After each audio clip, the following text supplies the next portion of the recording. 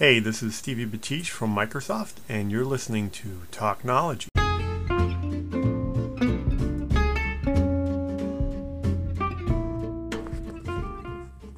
Anchor, you're on a warning. The last show just didn't make it. It was recorded, and then you just kept hesitating, and it looked like it had been recorded, but it wasn't. And there were two audio tracks, and neither of them played. So I had a few people who, the sum total of the people who wanted to listen to it, get in touch with me and saying, really good music, but there doesn't seem to be a whole lot of chat. So Anchor, if this doesn't work this time, I'm going to bin you off, and the world is going to know, well, those who care are going to know about it. Oh, wow, well, where do we go with tonight? I Wanna Dance With Somebody. I always remember that song coming up during a spate of flights. Once you landed, the celebration was that kind of entrance soundtrack, and it was wonderful, and it made me feel very good. And whether or not I was working at the destination, I knew it was going to be a good weekend, couple of days, because Whitney was with us, and she was with us tonight. It's Boxing Day. I've just got back from the Odeon Lux, Switch Island, near Liverpool. One of the best cinemas I've been to. It's not got one of those kind of service bars where you just press a button, they come over and give you your Mai Tai. It wasn't that kind of thing. It had you have your own individual armchair recliners. Anyway, set the scene for what was for me the most moving movie I've seen for years, maybe apart from the Elvis film that I saw earlier this year, which again was pretty incredible. This film was made by the same guys who made Bohemian Rhapsody, which was charting the rise and fall of one Freddie Mercury. And I don't know how they do it.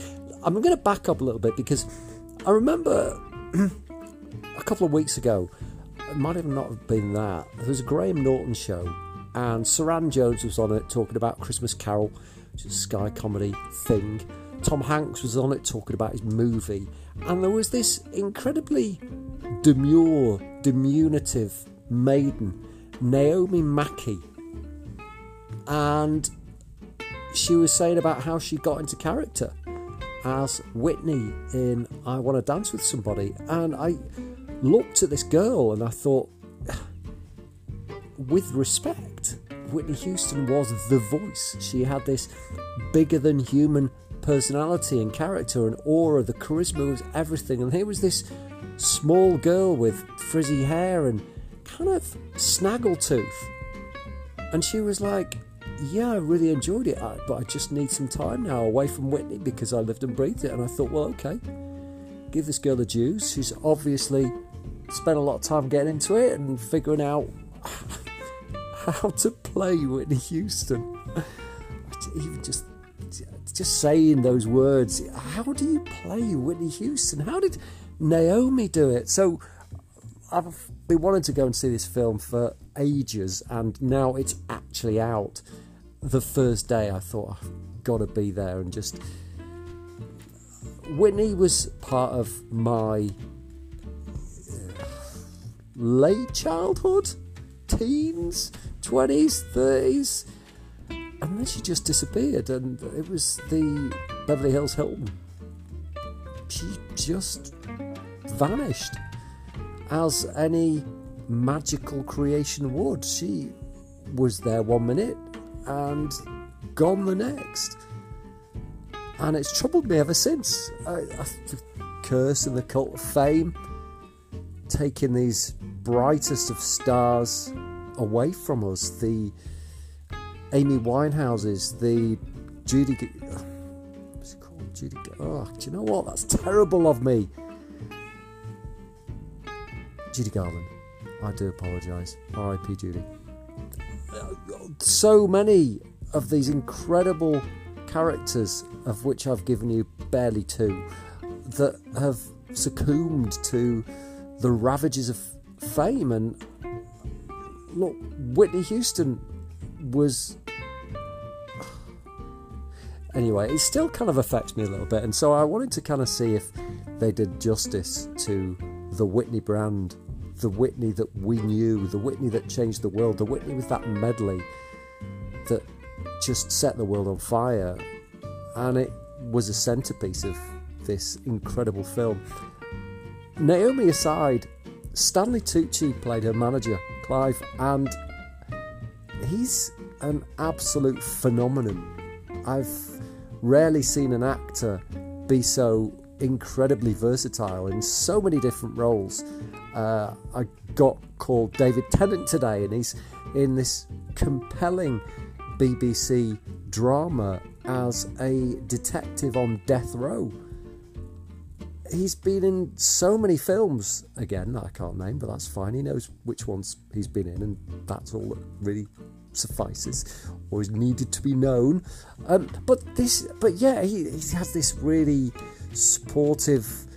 I mean, when you think about Colonel Parker with Elvis, and then you think about Clive with Whitney, they are chalk and cheese. He did everything to help her. He said, I'm not going to be camp counsellor, but right at or near the end, he insisted on rehab, and she rejected it because she was in the grip of drugs, and drugs have no mercy. Drugs won't listen to logic, they won't hear sense. And there's Clive doing his best, being his most empathetic, seeing beyond the star, helping out as you would anyone that you cared so deeply about. And their partnership was almost up there with Elton John and Bernie Taupin.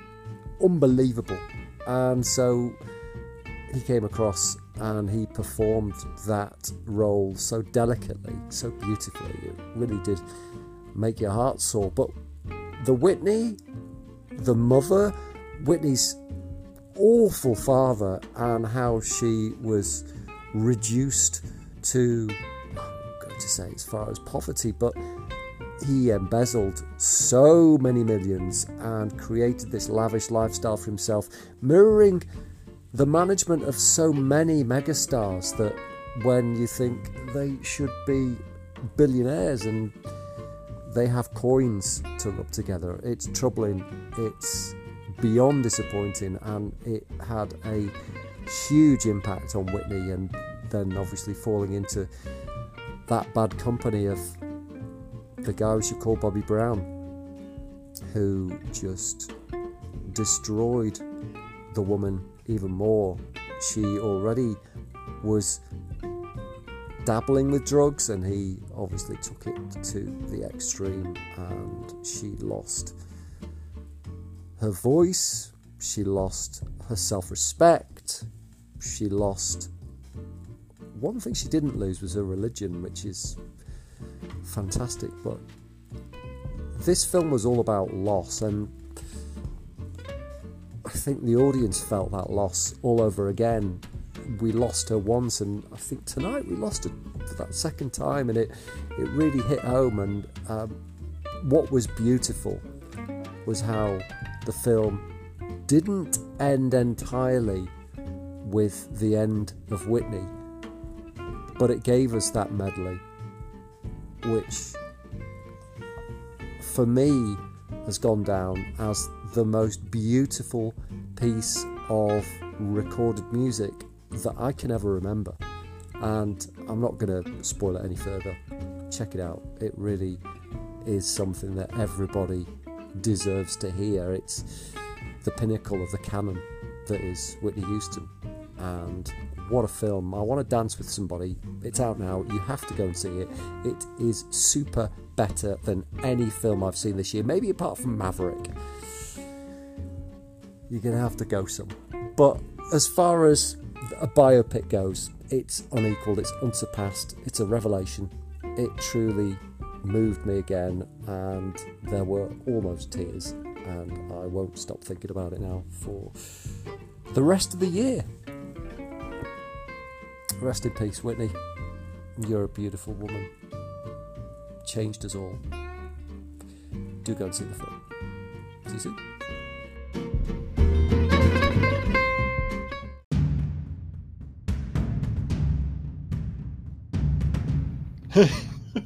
Okay, think of your mind as the house and your ears as the doors and windows. I'm going to come as Nick Knowles and buff up your rooms and excite your entrances. Welcome to Thacknology, the world of me, Dave Thackeray. Every day I'm trawling the web and world for ideas and inspiration to make your life a little more lavish. More often than not, it's just a plain old fun factory highlighting things to make us smarter, speedier, and smilier.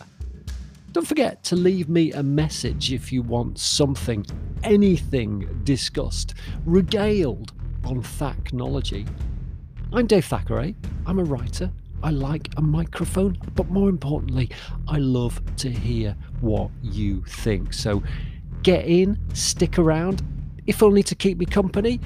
And remember, it can only get better from here. Thanks for being you. And for us, welcome to Team Thacknology.